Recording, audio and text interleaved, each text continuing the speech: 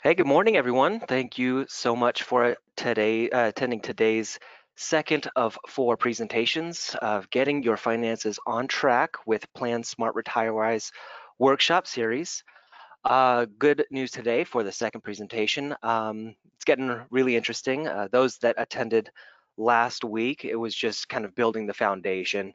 So today we're gonna get more into the weeds and we've got some more goodies for you. So today is gonna be about creating and managing wealth. And today with me, of course, the um, same person as last week, Jimmy Deal. Jimmy, if you wanted to say hi to everyone, I'm sure everyone's glad to hear your voice. Yeah, good morning. I'm looking forward to today's session. Awesome. So again, everyone, Nathan LaCroix here. I am the networking liaison with the Dickerson Group, just here to promote collaboration between the carriers and the brokers. And really, again, the goal of these presentations is to share with your clients the fundamentals of getting their finances on track, as well as yours too, if you're looking into getting your finances on track as well. So to the brokers on the line right now, just wanted to thank you for wanting to know a little bit more about PlanSmart and their RetireWise solutions. And of course, to those clients invited today by your agents, just wanted all of you to know you're in very knowledgeable, capable hands. We do appreciate you working with your broker on a regular basis. So really, they can provide you with the insight for tried and true solutions. They are here to do right by you and really navigate this fluent environment we find ourselves in. So it's really more important than ever to really continue to work with them. Real quick, some housekeeping items. So we currently have everyone on mute just so we can focus on the content. But however, you will notice a toolbox on the right-hand side of the screen with a chat or a questions box. So during the presentation, feel free to ask or comment on anything that you see. And at the end of the presentation, I'll personally field those questions over to Jimmy and answer as many as we can. For the sake of time, if there's any that we can't get to, we'll just create a little FAQ at the end. And of course, we'll be sending out some additional documents for you to review after the presentation and our contact information. So if something does come up afterwards, feel free to reach out to us and we'll be happy to have those one-on-one chats with you. Also, real quick, because this workshop entails proprietary information, again, this meeting, these series, they're not being recorded. However, afterwards, we will send you contact information and some really beneficial documents we think you'll find useful that can accompany this presentation, i.e., basically it's homework, things that you can take home with yourself and build your wealth on a personal level. And really, that's kind of what brings us here today with Dickerson. Just real quick, just a recap. We do believe in collaboration. So right now, what we're doing is we're working with Jimmy, we're working with MetLife, and it's all part of our organization, the Alera Group. Since 2018, we're part of this big this big conglomerate of businesses, of resources, of partners and colleagues. So just know that we are your dream team. We're your back office for you agents out there. So we're able to provide our resources, our best practices, and really bring you to the national footprint while also you providing local assistance to all of your clients. So if you are looking to expand, we're definitely here to help you out. But again, that's where it comes into collaboration and diversity. We want to make sure that we are behind the scenes so you guys look like the rock star. And really that's what we've been doing ever since Carl started this company with Dickerson back in 1965. But real quick, what I wanted to do is just transition over to Jimmy as well. So again, this is the second workshop of the PlanSmart RetireWise series. So we are glad you made it. Again, if you have registered for this one, you've automatically been registered for the remaining two. And they're being held the same time every week, Wednesday at 9 a.m. Pacific Standard Time. So with that, I now want to hand off the controls over to Jimmy Deal. So he's going to explain how to do this more efficiently. Before I do, again, real quick, we're going to be sending you some documents like the RetireWise Financial Education Workshop that you see here. You're also going to get your budget worksheet as well. If you haven't received that last week, we'll be resending it. And to those who still didn't get it, just again, contact myself. One more thing as well, definitely make sure to take a look at the events calendar upcoming. I'm going to send out the link, so be sure to bookmark these because we do have a lot of really good content over the next couple of weeks. So be sure to check out these additional webinars that are upcoming, especially with getting your finances on track. We have a couple of 401k mandate webinars to you group brokers out there too, leadership summits as well. So again, a wealth of knowledge and information right at your fingertips with this. So with that, again, I'm going to hand this over to Jimmy. So Jimmy, while I'm transitioning the controls over to you, if you want to say hi to everyone one more time, feel free to do so. Yeah, no problem. And just remind, I think as soon as you click it, it should allow me, Nathan, to go to flip over yet, sharing, right? Show my screen. There we go. So I'm saying hi to everyone, but I'm also multitasking over here and making sure that we get up and running. How does that look? Looks great. I can see the screen. For those of you in Awesome. attendance, if you want, if you can see everything, if you can hear everything, in the questions or chat box, if you just wanted to type in yes, just so we know that, Murphy's Law isn't working hard today. Yeah, and keep the chat box going too, Nathan, and I'll pause like I normally do. We'll hold the majority of the questions for the end, but I'm gonna have a little fun today too to have it interactive and let's just call it kind of like the Price is Right. After certain slides or statistics, I'm gonna just say, hey, higher or lower, or type in a random number. What do you think? And it's just gonna be more fun and engaging that way. So I'm glad that the chat box is functioning on this platform because with compliance, it just depends on what we're using these days, right? Like Teams, Zoom, so on and so forth. So I'm gonna have a little fun with Oh it, yeah. just to let everybody know. So yes, thank you again, Nathan. Thank you to Dickerson.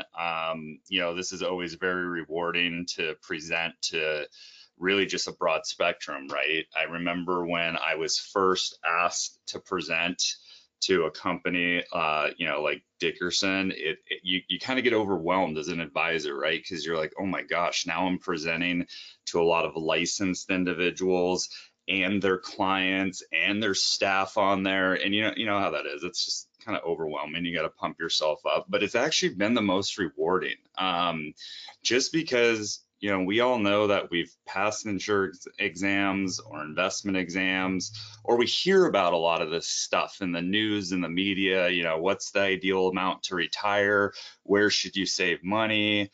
What should you invest in? So, I'm really looking forward to kind of breaking this down and bringing, my years of experience plus a lot of the mentors. I think that's what it was most important, and my clients, right? Like I do personal financial planning here in an office located in Northern California, but I have clients in just about every state and even a couple overseas. And that's really where you learn, right? And put it to practical use of successfully helping people retire. And it's very rewarding. So this is a little bit about my background and bio. I covered it last week. I always like to say, you're not here to learn about me, though. We're here to learn about the material and the Retirewise program that can be offered to a lot of different, corporations, entities, small businesses, and that's what it's all about. So I'm going to dive in, do one last sound check. Nathan, we good to go? And I'm going to get rolling here. And there's about, I don't know, 25 slides. Going to probably tell a story real quick for each one and then leave 10 minutes at the end for questions. And that's my plan, at least. And Okay. hopefully we can stick to it and I don't elaborate too much, but we good to go? We are good to go. I can see the screen and we can hear you just fine. Awesome. So last week, Nathan said it best. It was, we have to crawl before we walk, we got to walk before we run, and all that good stuff. But, expenses, tax strategies, and goals. I hope, that's something that we do think about and not constantly, right? I don't know anybody who wants to say, oh, how much did we spend this month? Or we absolutely have to create a budget. I mentioned last week, budget can sometimes have a negative connotation to it, but I like to call it cash flow mapping. Just where is money going? Are we staying within the rules of, 50% of our take home pay is going towards all of our fixed expenses, 20% is going to, say, retirement or long term assets. And yes, it is okay to spend the additional 20 or 30% if you're fortunate enough to do so, depending on your fixed expenses. Today, we're going to talk about creating and managing wealth. When I build financial plans, there's usually four pillars, right? One's cash flow and debt management, one's insurances, one's investments, and one's tax planning or estate planning. And of those four, without fail, people want to talk about investments, and I get it. It's exciting, right? And we're going to talk a lot about accumulation today, right there in section 2, the green for money. But I will say they're all equally important. And so this blueprint, if you will, could be flipped for some people. Risk management could be maybe towards the foundation. In my opinion, I actually think your employer benefits you get and your risk management and your cash and emergency savings make the most sense for a strong foundation as we build the house, right? Or add on to it. But everyone's different. Equally important though. So we're going to talk about the rule of 25, meaning how much money will you need to retire. It's a fun one. I'm going to have a little fun with that. A lot of these general rules of thumbs that were created in the 80s, 90s don't exactly hold up today, but they're still widely discussed. So I want to make you familiar with that. You're also going to get a little bit of the 4% rule opinion or where we're at with it. If you've ever heard of the safe withdrawal rule from, big sum of money, hopefully. We're going to talk about risk tolerance assessments and then reviewing investments regularly, but not too often to make irrational decisions. So the rule of 25, I get this question a lot. You know how we're always pushed $1 million in your 401k or 403b, or you need 1.5, or you need 2. And I always kind of smile whenever I see that. And some of you are probably getting a sense of where I'm heading with this. If you go to fidelity.com, vanguard.com, T. Rowe Price, BlackRock, doesn't matter. It could be your own bank. Has anybody ever noticed, like when it says type in your age, how much you save, and if you increase it by 1, 2, or 3%, you have this much more money to spend, or this much higher success in retirement? Well, I have news for you. It doesn't take a financial planner or a genius to say if you save more and you get a better rate of return and you play around with those bar graphs, it's going to spit out a number that's more appealing, or the graph's going to be more green versus red. There is some sort of numbers or general rules of thumb going on in the background. One of which is, if you take your salary, and in this case on the screen, say you're making $70,000 a year, and you want to multiply it by 25, this is called the rule of 25. If you could afford, without all your everyday expenses, right, to sock away $1.75 million. Now we're going to talk about different types of accounts, but a lot of people, will default to, I need 1.75 million in my retirement account. The 4% rule then kicks in, and if you multiply 1.75 times 0.04, you will match your salary each year in retirement. In other words, you could draw down what you're used to earning based on that number. That's what the rule of 25 is. Now, here are my quick comments before I move on and spend too much time on this. Yes, we're told you got to have this huge nest egg.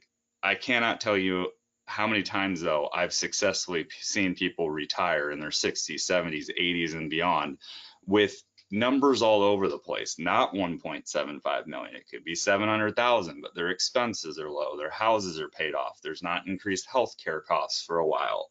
I've seen people have pension income, rental income, Social Security.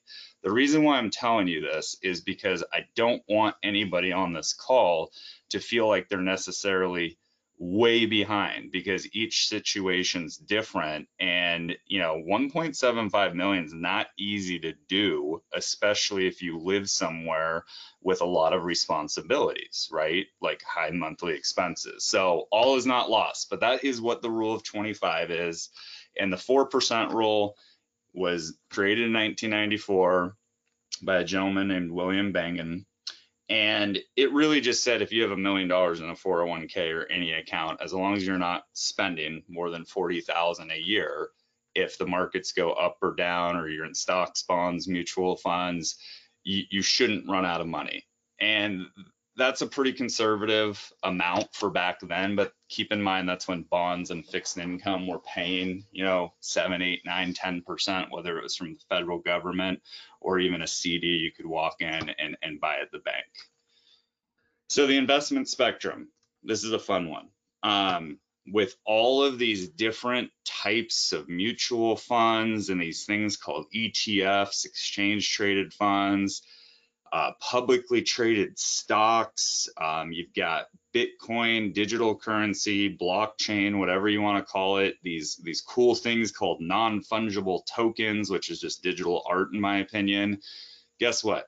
This has never changed. They always either fit in the foundational side of the investment spectrum, conservative, growth, or alternative. Now, the reason why you don't see mutual funds or ETFs on there, and I'm going to explain in a moment, is because they are blended amongst all of these categories depending on which situation you go. But the key takeaway for this slide is that no matter what you're invested in or save towards, they almost always, without a doubt, fall either in those savings, money market, CD, checking accounts. That's the foundational tools, or I call it the wealth coordination accounts, because money comes in and out. You got conservative end of the spectrum, or kind of right there to the right, which could include municipal bonds, government bonds, and corporate bonds. You could have growth oriented assets, and that's where we could put in, along with stocks, anything that's like a growth mutual fund or equity based mutual fund or ETF. And then you've got alternatives as well, which could be, again, precious metals, real estate, art, all this digital stuff. They call it blockchain. It's not just Bitcoin, but it could be NFTs and whatnot. But I'll tell you this, usually we get questions ahead of time, and I just want to address this, right off the bat. It's okay to take a calculated risk, just like anything. That could even be with real estate. I'm sure there's people on this call that have struck out with a rental property, or it just didn't work out when it was popular, just like Bitcoin and all this other stuff. That's why that cash flow worksheet or the mapping that I had Nathan send out to the group. And if you didn't get it, just let us know. We'll send it again. If you've got positive cash flow, or you've got a good amount above your 6-month emergency reserve in cash savings, it's more of a mental thing than anything to say, I'm going to take a calculated risk and put 10 grand over here, or I'm going to save every month into this newer kind of asset class called blockchain or whatever it is. And really, that doesn't change from a behavioral finance standpoint for whatever it is that's newer or exciting, and that's half the battle. And I'll mix in a lot of behavioral finance concepts throughout today's conversation because it's so true based on psychology. It's fascinating. So understanding the investment risk, we've all heard lower risk, lower return. You got to take higher risk in order to get a high potential return. I mean, yes and no. I will tell you, everyone's different though. If you were to say to somebody, hey, Nathan, what do you think? Do you think +7 or -7 sounds kind of good to you? Like you could lose 7%. That's kind of normal for this allocation or how you're invested. It's historically, been somewhere between 5 and 7% on the upside. There's these anomalies called standard deviation and how often it falls within that range of, actual results. But at the end of the day, if I ask Nathan that question and he says, you know what, I can handle 7% on the downside most of the time, but 7 on the upside sounds pretty good. Well, guess what? He's not considered super high risk, but to him, that might be moderate. That could be conservative. It's all about expectations. And I will tell you this too. I struggle with the younger generations. I get along the best with people that I build plans for in their 50s, 60s, and 70s. And I'm in my 30s, just so everybody knows. The reason why is that they have more life experience and they have more reasonable expectations. And I don't mean that. I have plenty of clients in their 20s and 30s, but it's very, very apparent that they've never seen a market downturn except for maybe January of this year, maybe December of 2018 if they were paying attention. But think about that. None of them have had, because they just got hired in 2010s, right? They've never been through 87, the early 2000s, '08. And since then, it's been pretty much unicorns and rainbows. I know everyone's freaking out over the last 6 to 8 weeks, but I'm going to expand on that here in a little bit as well. But each person has their own rationale for what sounds good to them. So the whole you got to take on a ton of risk for a high return, well, that's in the eye of the beholder, as cheesy as that sounds. Why am I bringing up an inflation slide again when we covered inflation last week? Well, we can't just stick our head in the sand, right, and say, I only want to be in cash under the mattress, or my favorite is like take one of those coffee cans from back in the day when you saw the 80s commercials, right? I think it's Folgers or Yerba or whatever the case it is. Can't bury them in the backyard. Can't always rely on bonds. There needs to be different pools of money that are for maybe 0 to 2 years out. There needs to be another midterm bucket for year 3 to 10, 10 beyond. 10 and beyond, no matter what your age, is truly, you do have to have some equities, even if it's scary and there's some volatility. Why are we bringing that up? Because things might cost more. I believe last week I said with inflation, yes, I read, I saw all the headlines you saw. We're at 7.5%. And first of all, I hope some of you asked 7.5% of what? Because that data could strip out food, groceries, gas, transportation. It could include it. But my point is, whether we're in a low inflationary environment, stagnant or flat, or we're in a high inflationary environment, each person on this call, based on their household, has their own personal inflation rate. And I'll give you an example. A family of 4 or 6, say they have 2 or 3 kids, they have a couple dogs, they have after school programs, they've got college tuition, they have to commute pre-COVID days 25, 30 miles each direction and actually fill up their gas tank more than once a week, or they have a Suburban to get the kids around to and from soccer practice, is going to spend a heck of a lot more on goods and services, depending on which ones are high or low based on inflation and supply chain, than the person who lives alone, doesn't spend a lot, and cooks for themselves and doesn't eat out or do anything. That will never change. So why am I giving you this input versus saying, look at this Ford Mustang from 1985 on the screen and look at how much it costs today? I'm not saying it doesn't matter. You do need equities. You need things that outpace inflation, but you really can't predict which goods and services you're going to consume at the same rate your entire life. And I hope it changes. I hope that your inflation rates change, because maybe the kids are now self-sufficient and out on their own. Now maybe you're spending those dollars on vacations or cruises or doing fun things. Sometimes they cost a lot of money, sometimes they don't. So that's why I wanted to tie that back to the investment spectrum. But saying everything is going to go up by 3 or 5% in a financial plan, in my opinion, is not the way to do it. You've got to customize it. What's all this talk about bonds and interest rates? First, if you're still working and saving money, you really shouldn't pay attention to this. However, I know people like to get real technical when they look at charts, graphs, pie charts. They even explain to their clients, well, I think we should do this or we should do that. Here's what it comes down to. It's supply and demand. That's the beauty of the market. It can sometimes be the curse of the market, but this is the easiest way I can explain why interest rates have an inverse relationship to bond prices. Now, I will say interest rates matter if somebody is refinancing a house or purchasing a house. But before I get into how bonds work, I will tell you this, and hopefully some of you will laugh.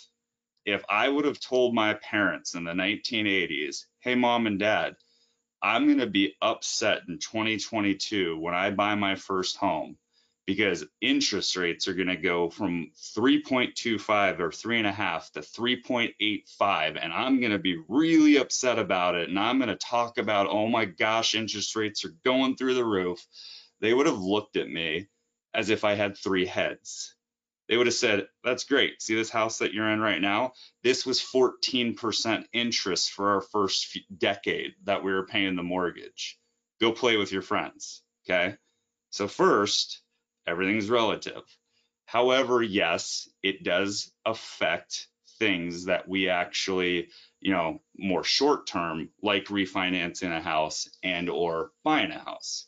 Now back to bonds. That was just my little bit of humor. And I hope, again, some of you are laughing if you did purchase anything in the 80s, 90s, or even early 2000s.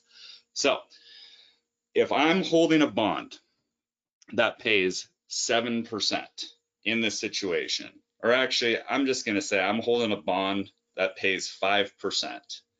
And I go to Nathan and I say, hey, Nathan, you want my 5% bond? And he's going to say, I don't know, Jimmy, I can go to the federal government because they just raised interest rates and they're issuing new debt securities for 7. How much are you going to sell me your bond for? Well, I was really hoping to sell it to you for the $1,000 that I paid for it. And he's going to laugh at me and say, why the heck would I do that, Jimmy, when I can go get one for 7 for the same price? Therefore, I'm going to have to unload my 5% bond to him at a discount or in the open market, or say, who wants it for $875? Now, conversely, if I'm holding that 5% bond, and this is not on the screen, this part of the example, and he's holding a 3% bond. I locked mine in a while ago. He could go get one, at current rates. And he comes to me and says, hey, Jimmy, I really want your 5% bond because I'm only getting 2 or 3 over here. I'm going to say, okay, Nathan, what would you like to offer me for it? Well, I'd really like to just buy it from you for $1,000. And I'm going to laugh at him and say, yeah, but then if I sell it to you, I have to go buy an inferior one at 2 or 3%. Why don't you try again? And he's going to say, all right, how about $1,100? How about $1,200? You see where I'm going with this? Unless you're holding individual bonds and or relying off of just those bond sleeves for income and you're currently retired, this will go on all your life of the accumulation phase, and it will level out. Eventually, that's what fund managers do. And a lot of you do have bonds, whether you know it or not, packaged in mutual funds or ETFs, or at least a portion of them. It's their job to replace them when new issues come out and or they can get a better interest rate. You will see fluctuations in accounts along the way, but a lot of the rebalancing, or we got rid of these midterm and bought long-term, or vice versa, if you do read the actual transactions from the fund managers or you do it on your own, that's what's happening behind the scenes. So hopefully that kind of stuck with you the way I explained it, but I always just like to have fun with it and say, well, let's just play the game of like, what are you willing to pay me if mine's better or worse than what you have? That's all it comes down to. Diversify. This is the fun one. Although I think this stuff's fun. That's why I do it for a living. So I guess some people could say this is boring, but I actually like this stuff. So determinants of portfolio performance. Believe it or not, very few people can time the market. Only 1.8% historically of the overall performance of a diversified portfolio can actually be tied to we just got in and out at the right time. Now, there are people who do day trading for a living. There are people on MSNBC and CNN and Mad Money. The problem is that's being thrown in our face. And those are the ones with 8 computer screens going on in the background, and they live it, breathe it, work it. They're doing it 60 hours a week. They're doing it even after hours in the US because they're watching Asian markets, Europe, you name it. That's their full-time job. We get excited when we see that, and all of a sudden now we say to ourselves, I could do this even though I'm a full-time parent. I work full-time. I've got soccer practice to go to, but you know what? I can totally do this for like an hour or 2 a week and become a millionaire. There's a problem there, right? I'm not saying it's not possible, but usually time, energy, and interest get in the way. Security selection. This is an interesting one. Yes, you could absolutely pick companies that you believe in, that you consume, that maybe you're following or reading or tracking, and that could absolutely be a good driver in overall performance. Now, when it comes to security selection, this is where I'm going to have a little fun with everyone, and we can play it like the Price is Right. So in the chat box, I want a lot of you just to type in a random number. First thing that comes up, and I want you to do it quickly so you don't Google it. But I mentioned before, there's all these things called exchange traded funds, which really are just packaged mutual funds that trade like stocks, mutual funds themselves, which have been around for a really long time. And there's a lot of publicly traded stocks, not only in the US, but also worldwide. Now, this number's in the thousands, if not tens of thousands. How many choices do we have? Whether you're in the business or you go to E-Trade or Schwab or Fidelity or Betterment or Robinhood, how many thousand choices? Just type in the first thing of different securities could we purchase, trade, or sell? Type it in. And Nathan, I'm going to take a sip of water. Just give me 5 or so of people's guesses of how many choices we have when it comes to security selection in the open marketplace with technology at a fingertip through an app or a broker. Yeah, let me check on that. I guess it's whoever's the highest without going over. Price is Right Exactly. rules. We're gonna play it like the I'm price gonna is right. Yes. I'm gonna put down 1 or 1100. Yeah, but we got like Pat saying millions, Tigran 7500, 3400. Marvin, good answer. Yeah. Oh, 5600. So we're kind of going into the whole thousands, maybe not tens of thousands. So Okay. we're kind of keeping it in that threshold. All right. So So we're trying to be conservative here on our answers. whoever said 7,500 would be the winner, I believe. Here's the answer. Tigran. Hey, you got it. There are 7,600 ETFs available, over 7,000 mutual funds available, and over 5,900 publicly traded stocks for over 20,500 options. And we haven't even gotten into options or derivatives. We're not going to teach that. Don't worry. But that is 20,000 choices. Now, what the heck is the difference between them all? Not a whole lot. Going back to that investment spectrum, but think about it. You've got these major market makers and or marketers, in my opinion, who do a really good job, right? Let's just take BlackRock, Invesco, Fidelity, Vanguard, T. Rowe Price. There's a ton of them out there. What are they constantly doing? They're constantly repackaging the way they say this is an S&P 500 index fund. This is their version of the small cap fund. This is their innovative technology fund. Now, could it hold a lot of the same companies? Absolutely. But the slightest difference of saying we're going to overweight Tesla versus Apple or Meta or Facebook or whatever we're calling it these days, that is technically a different security with a different ticker symbol with a different opportunity to buy it. So does it seem overwhelming with 20,000 choices? You bet. Is that why some people are falling flat on their face with doing it on their own? Yes. I also do believe that you should have a do-it-yourself account, a DIY. I'm not against Robinhood, Betterment, any of the fun stuff online. I trade in a personal Schwab account outside of actually portfolio managers long term. But I just wanted to clarify that it's fun because there's so many choices. But at the end of the day, the reason why there's so many is because each custodian or each mutual fund company is going to have the same menu, if not an expanded than a competitor. But it's the way that they're actually packaging the funds within that fund or portfolio that makes it a different investment and or ticker symbol. And so therefore, that's why there's so many to choose from.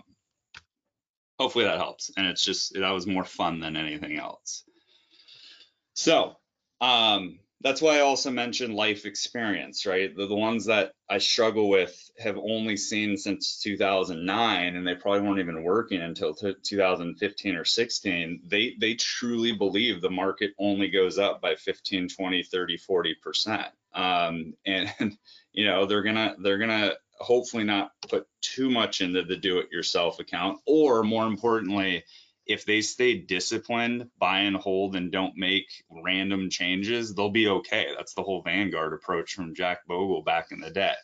All right, next fun story of key takeaway of not jumping all over the place, hopefully, and, you know, reading Money Magazine, or Warren Buffett said that small cap equity was the absolute best in 2013. Guess what? He was already doing it in 2009, 10, 11, and exceeded expectations with those companies in 2013. And then once everybody else got wind of it, by 2 years later, it was down below there in 2015. This will always happen. Now, that probably wasn't the best example with Warren Buffett. He really believes in actually companies that pay strong dividends. Bank of America, right? He created a fund that has Apple in it, has Microsoft, has B of A. He is a very, very disciplined investor. I'm going to repeat that, disciplined investor, and has self-control. In behavioral finance, the problem is, and it kind of ties back to that previous chart, 95% of us have a lack of discipline or self-control. It's not just, I know that's a behavioral finance statement, but that's psychology. 95% of us have a lack of self-discipline or control. So when you tie that with then making investment decisions or money decisions, that's why very few people fit into that 5% or the person bragging at the cocktail party of how well they're doing.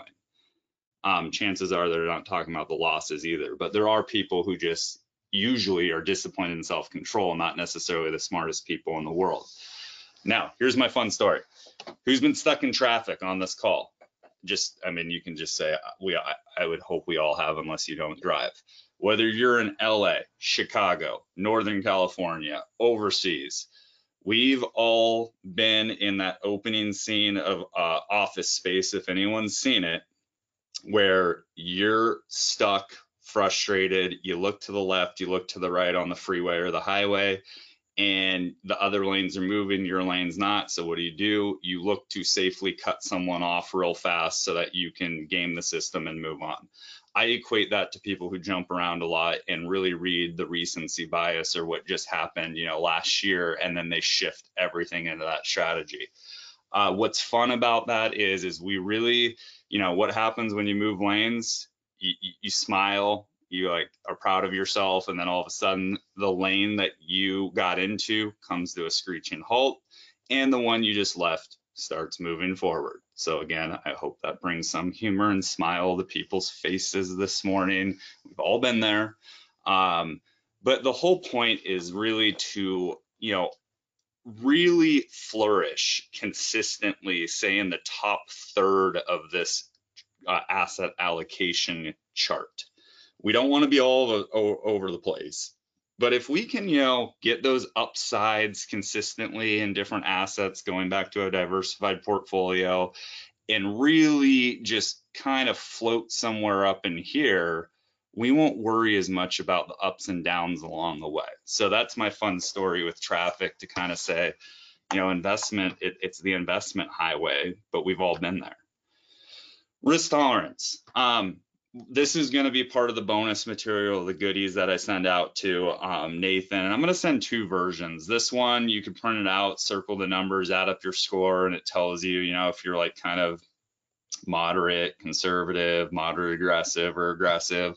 But I have a different version too, Nathan, I'm going to send you that's actually, it's more interactive, and you can just click with the radio button each category and it adds your score up for you. And then the second page does a really good job of explaining, if you're conservative, these are the asset classes that you'll most likely be investing in more often than not. If you're moderate, these are some of the names and what it means within the fund. So I'm going to do that. I think it's really important. It's something that I've started using with my clients versus some of these other types of risk tolerances that people might be familiar with. It's just a little bit newer and fresh.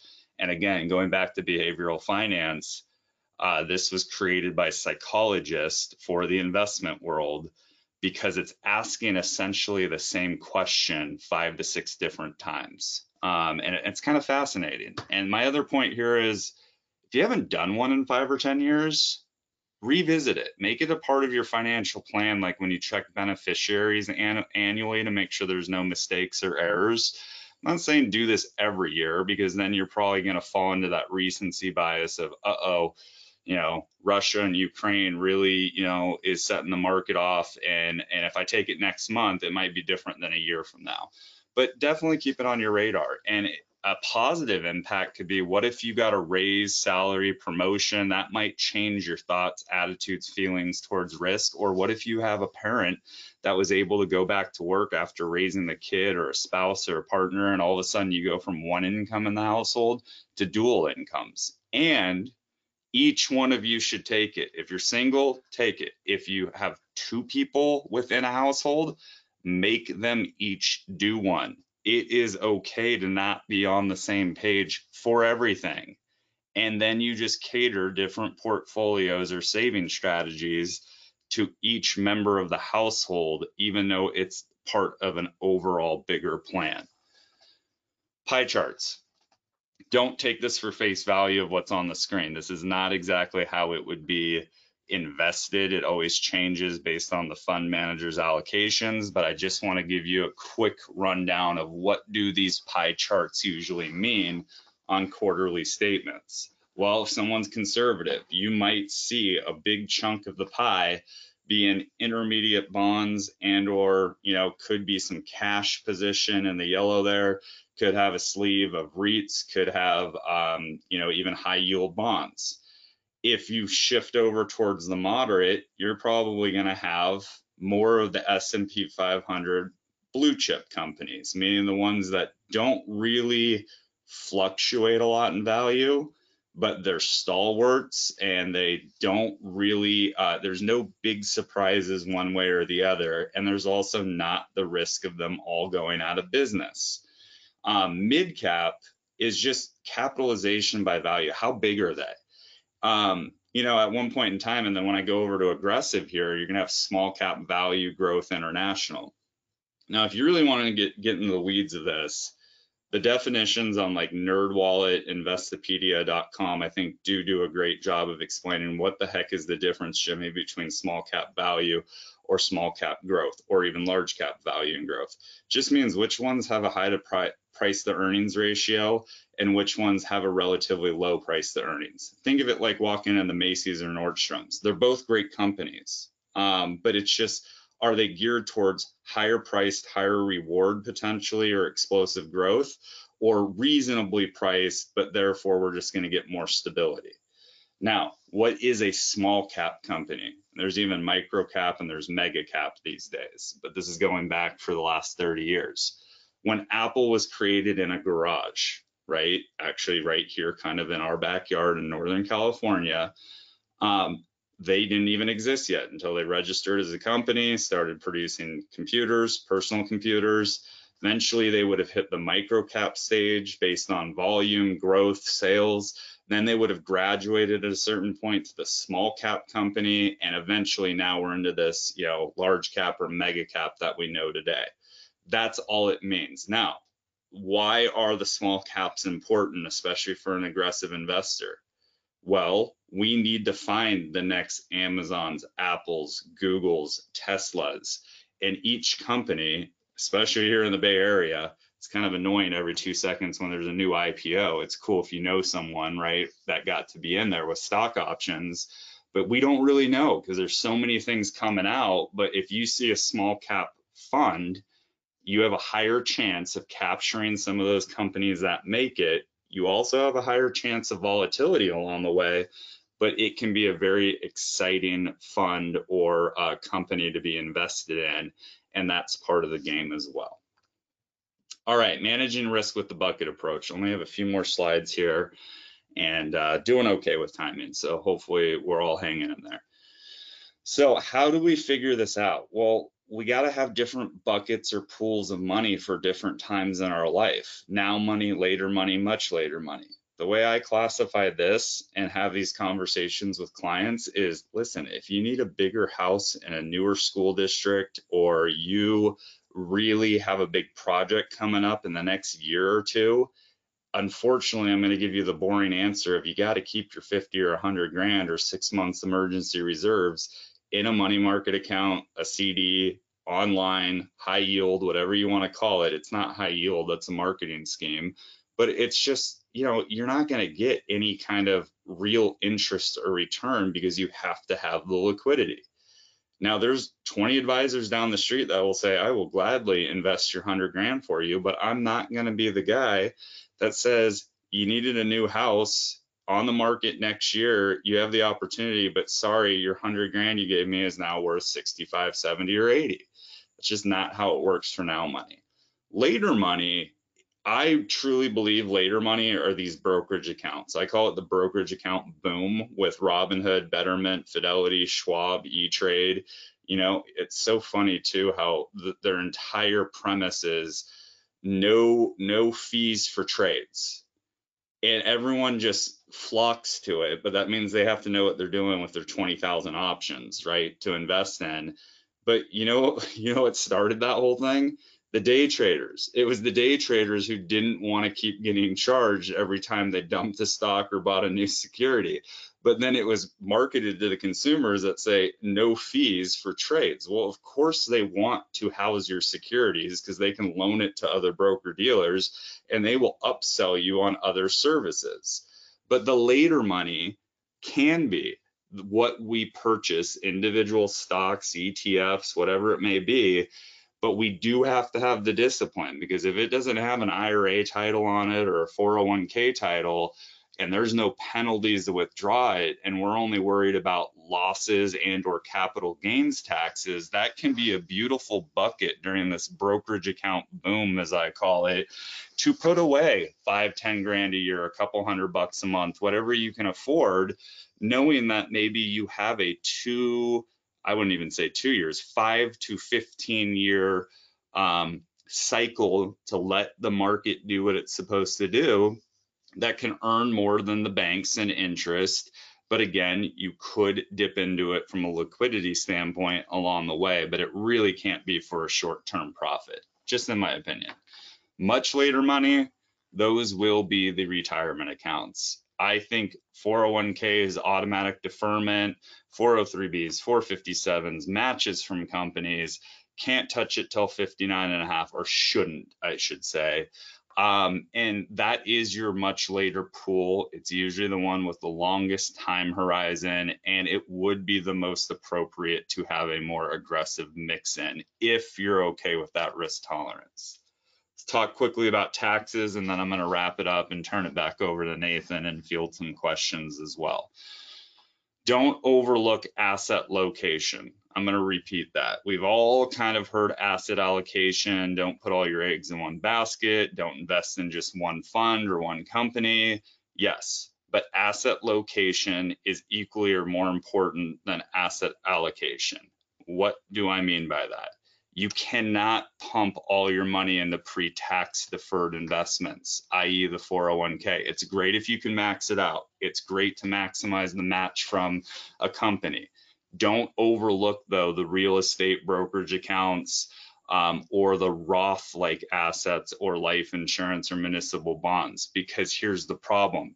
That whole don't worry, you'll be in a lower tax bracket, you cannot guarantee that. That is a very old saying that I actually don't see playing out very much, because they changed a lot of the brackets in 2017, and it won't be the last time that it changes, and it won't be the last time that legislation says, well, we're going to count this now as earned income, or we're going to give you a break over here, or whatever the case is. The majority of people do have a lot of their savings in 401k type programs. Nothing wrong with that. A lot of people have a head start because Roths and these other assets weren't even created until the last 10 or 15 years. But when you come down to coming up with a plan of saving 25 or 30% of your take home pay, it doesn't mean it needs to go all in one place, is my point. Maybe you still put 15 grand a year or 20,500 down here. Maybe you put a couple grand over here, or maybe you put a couple grand up here with like a Roth 401k option. It is a beautiful thing to be able to pull from the right pool of money once you're retired, when you actually know what bracket you're in. And here's what I'm going to wrap up with here. Staying invested in the market is important. It's just fascinating that if people miss the top 5 trading days, top 15, top 25, they still either doubled their money, made a little bit of money, or kind of just broke even if they freaked out. I know this seems like, I don't know, Jimmy, that seems like it can't be true. Well, here's another Price is Right moment for you.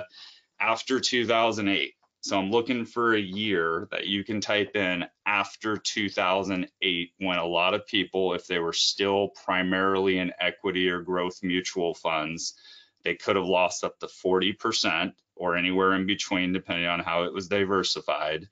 What year were most people, not even days, not months, after the 2008 gut punch?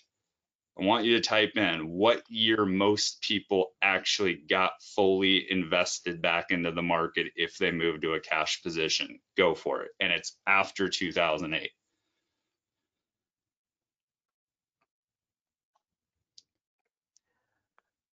I'm going with 2014 because I know Okay. 2012 there was the whole ACA thing. There was a whole bunch of other stuff. There was that Mayan calendar Oh thing yeah, where yeah, people got yeah. really Oh, I always scared. love those, Remember right? that There's 2012? yeah, So there's a full moon tomorrow night, so there's gonna be a market crash. yeah, a Especially with possible end of the world. So pull everything out. Who knows what's going to happen? So Yep. I'm going to say, Yep. after all of that died down, I'm Okay. going with 2014. But we got some people like Joan going with 2012, Okay. Marvin 2015, Cynthia 2017, Pat exactly 12 months later, so Okay. 2012 to 2013. Okay. So yeah, looks like we're keeping Great it answer. close to the Here's a 2008 I'll give you mark. the answer in just a second. Here's a fun fact for you, though. I'm almost done with the certificate in behavioral finance. They say that if it's sunny in London, New York, or California when the stock market opens on a trading day, that the market historically will end up that day. That's a total side note. That's a squirrel moment from me. But they have done studies on warm weather or nice weather for stockbrokers and investment bankers versus if it's dreary. And I go, well, I hope we're not basing it then off of like London or Seattle and it's more like a sunny New York day or California. But I found that funny. Whoever said 2012 is absolutely correct. Whoever said 12 months later would have been the best answer as far as taking advantage of the full bull market run. But think about that compared to what you're seeing on the screen. It took people nearly 4 years to get comfortable and get over it. And that's exactly why it gives this chart some credence here, is because it is true that the market's only open, I think, 270 days a year with holidays and weekends. And it is entirely possible that if you sat in a cash or a conservative position for 4 years during a 12-year bull market run, that you might not have gotten to participate either in the recovery and or exceeded what you previously had before. So that was just a little fun there. This wraps it up here with investors often buy at the top, sell at the bottom. This is actually kind of from a gambling kind of standpoint. Recovery, boom, slow down, so on and so forth. At the end of the day, I want everyone to know, and I just had a conversation with someone about this. If the market's going down like today, or I haven't checked it during this presentation, and you're all saving through payroll or you have clients saving through payroll, that's a good thing.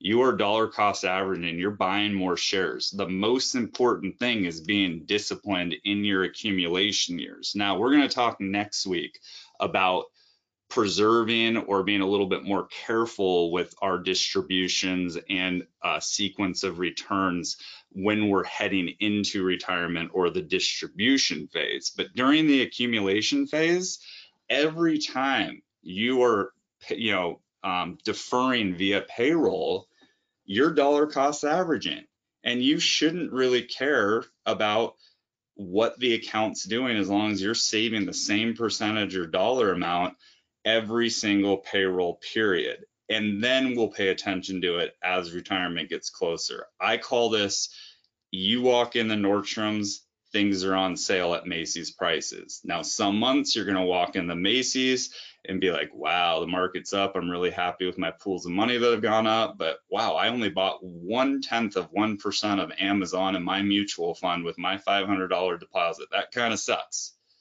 But that's what dollar cost averaging is. Now, I'm going to give you one other tip that happens to do with behavioral finance, and then I promise I will wrap up, Nathan, and leave 5 minutes for questions. If any of you have a brokerage account and you do have it linked to a checking or a savings and you're systematically putting money in every month, great. But for those of you who don't treat a brokerage account, not talking about payroll, which is autopilot and they invest for you every 2 weeks or twice a month, start treating your other accounts that you manage and or have on the side like you would a 401k. What do I mean by that? Link it to a checking or savings and put it on autopilot of $200 a month, $500 a month, $1,000 a month, whatever you can afford. And here's why. We rarely log into our 401ks and check the balance. At least I don't. And I've actually done this with my clients as a test to ask them, when was the last time you logged into your 401k? I don't know. I don't look at it. Then I ask them why.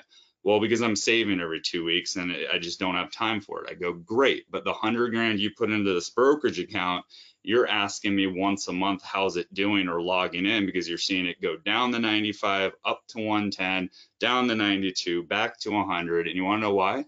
And I just figured this out.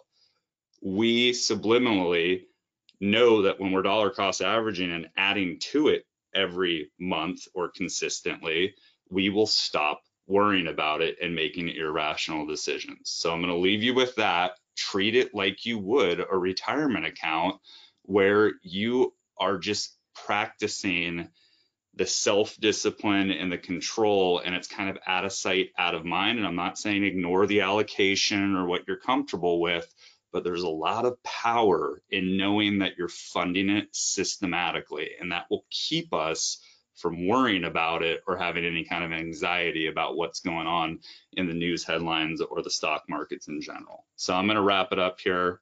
That's my contact info. And Nathan, definitely have time for a few questions. But that was a lot to cover, I know. And so thanks for bearing with me with the stories. I don't like to read slides. Well, thank you for all of the wealth of information. And actually, I wanted to share with you a little tidbit about the whole behavioral finance that Jimmy was talking about. Because when I first heard about the whole, hey, Retirewise and financial growth, and I mean me, fairly young guy, and I was just like, I didn't really care about retirement. And then it really kind of hit home of the earlier you start investing, diversifying the portfolio, and trying to figure out, what to do. Me personally, I'm going to show you right now. This is what I was doing. Exactly what Jimmy was saying, what many people do on Robinhood, going like, oh, what is an ETF? Did a lot of Googling. I'm like, ooh, these look really nice. And I spend a few dollars. I'm like, you know what, let me try it out. Let me spend like $20. Let me see, if there's anything I can get into. But Jimmy is exactly right. And I think a lot of people out there are in my situation, or what the situation I was in, where the moment I invested, it was like that scene in Office Space. I would check every hour, every 10 minutes. Is it going up? Is it going down? Making those irrational decisions. I would read news articles and I say, should I invest in Tesla? And what's Tesla doing? Oh, I'm going to move all my stuff. I'm going to spend money on Tesla. All of a sudden, the moment I make that change, I see a dip. And then I Yep. go, oh, I made the wrong decision. What's going on here and there? What about Google? Is Google going up? Oh, I see, like it's up like 1 point. Let me invest in that. Maybe I can catch the wave and then go there. But the moment I invest in Google, all of a sudden, oh, it's down like 2 points. I'm like, oh, what am I doing? So I quickly realized I don't know what I'm doing. And then there's a Yeah. lot of Googling that I did. Um, and then I actually started looking into this. I'm like, you know what? Let me do the worksheet. Kind of like, again, the analogy I had last week. It's like going to the gym and somebody saying, okay, go get fit. I'm like, I don't know what 90% of these machines actually do, or even the first Right. thing about getting fit, but maybe I'll Google some stuff and fumble my way through it. Right. And I quickly realized, you know what? I I can't do this with my finances. I can't do this with my retirement. I can't fumble my way through and make big mistakes like that. And so I really started to learn, get focused. And that's when I go, okay, I may have the foundation, but I really wanted to know if I'm doing this right. And that's where Jimmy comes in. And of course, with the additional information that we're going to be sending over, also Jimmy's contact information. So if you want to reach out to him, do some like really in-depth one-on-ones and start working with him on a regular basis, that's kind of the mentorship, the coaching that's going to Yep. show you, okay, how to use all these tools effectively. Again, also think about it like in horticulture, you know, if you plant a seed to grow a plant, are you digging it up every 5 seconds to see if it's made any growth? No, what you do is you plant it, you water it, you take care of it, and you kind of leave it alone until you start to see it sprout. Exactly what Jimmy was talking about. It is about investing in the right things, setting it and forgetting it, because you will cause yourself so much anxiety, because I know I did. I was checking it every single day. I'm like, I can't do this. I just want something that I can feel comfortable with. And I could really only do that with the right tools and the right people. And that's the most important thing, knowing the right people to really sit down and say, you know what, it's time to really air my dirty laundry and say, is this am I doing this correctly? This is Yeah. where I want to be in X amount of years. And Can Nathan, you help? I just wanted to add one thing to that too, is that, and I'll cover this in session 4, but choosing the right advisor, right? Like I am not against the do-it-yourself or the low cost, low fee. In fact, that's why I usually just charge a flat financial planning fee, like literally annually, just to help monitor these things and give input. But it's not the old school, you got to roll over your assets to me, right? And I got to charge 1%. I am not against do-it-yourself by any means, but I think it just really helps as a sounding board, right? And choosing the right advisor to work with too. I'm going to cover that in session 4. It's not going to be a commercial for me, but it's like, how the heck has this all changed with 1-800 numbers, do it yourself, an app, the stockbroker, the insurance person, right? Is what avenues are available for people for kind of just like a pressure check. Am I on track, whether you do it yourself or not? And calculated risks. I have an account that I say, if I lost this money, it's not going to derail my entire plan. It's fun to do what Nathan just said, but it's kind of like an indoor cat where they're scratching at the door and you throw them out there finally, and they think it's this like awesome world. And hopefully they don't run away. That'd be a bad story. But usually they come right back in, right? And they go, okay, I thought that was really cool, but it's a little overwhelming. So I'm going to leave you with that analogy. Exactly. But yeah, actually, Marvin was asking about indexed annuities. I know that you talked about the different, portfolios, different things to invest Yeah, in. yeah, I don't know if you wanted to provide any thoughts about sure. index annuity real quick. Looks like that Yeah, was the main I have no question. problem. A Yeah, lot of people were saying, Marvin. great presentation. Yeah, So index yeah. annuities, it's all about the expectation, right? And again, I don't know, Marvin, if you're a broker or if it's a client relationship, but I use every tool with my clients. And this is what I say to them. Look, whether they lower the caps, raise the caps, have a floor, if there's a small fee, no fee, listen, it's a bond alternative. And if we're just wanting to protect this for 5 to 7 years and make sure that we float between 0 and 11%, or I've seen them, the caps change from company to company, that's appropriate for somebody with a pool of money that they would treat maybe their 20 or 30 or 40% bonds. I personally don't put anybody any more than 35% of their overall portfolio. I treat it like the sleeve of a 65-35. There's nothing wrong, but it's the expectation, because the last thing you want to do is say, you could get 28% in the market, and then maybe it's capped at, again, anywhere from 5 to 20, depending on the situation. But if they're okay with 0 to 7 or 0 to 5 or somewhere in between and can't lose their principal, they're not going to be upset. And it's the right fit for that person. Some people are going to say, no, I want the dividends. I know I'm not directly invested in the market.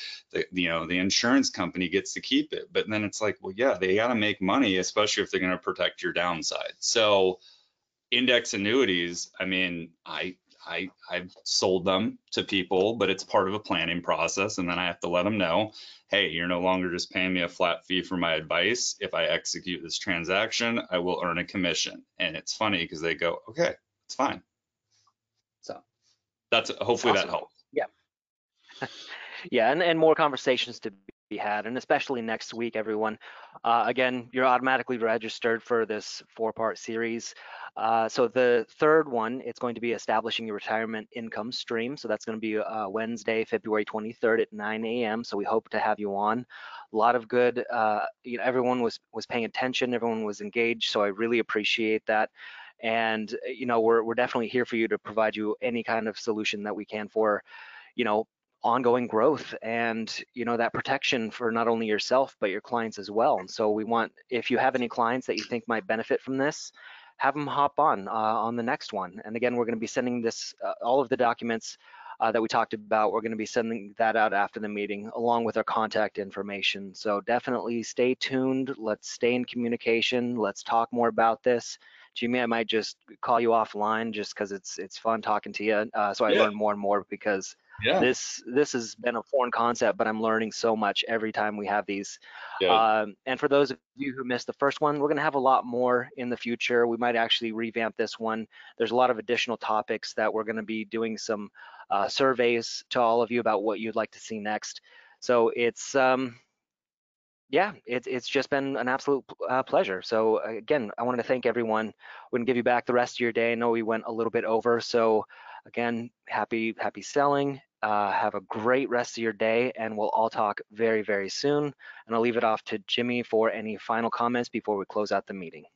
Nope, I was just gonna say, really looking forward to next week, creating retirement income, because that's what it's all about. It's not about bragging about how much you have in your 401k, even though we all assign our, life's work to how much money do I have, but it's really the people who create the most income. So it's a very fun topic to teach next week, and I want you to all just think about how much monthly income, if you had it coming in, could you trade that with and do other time and things that you enjoy. So thank you again. Great group. Sorry for going over a little bit with my stories, but looking forward to next week and hoping you got a lot out of the last hour plus. All right, thanks so much. And with that, everyone have a good day. All right. Thanks, Nathan.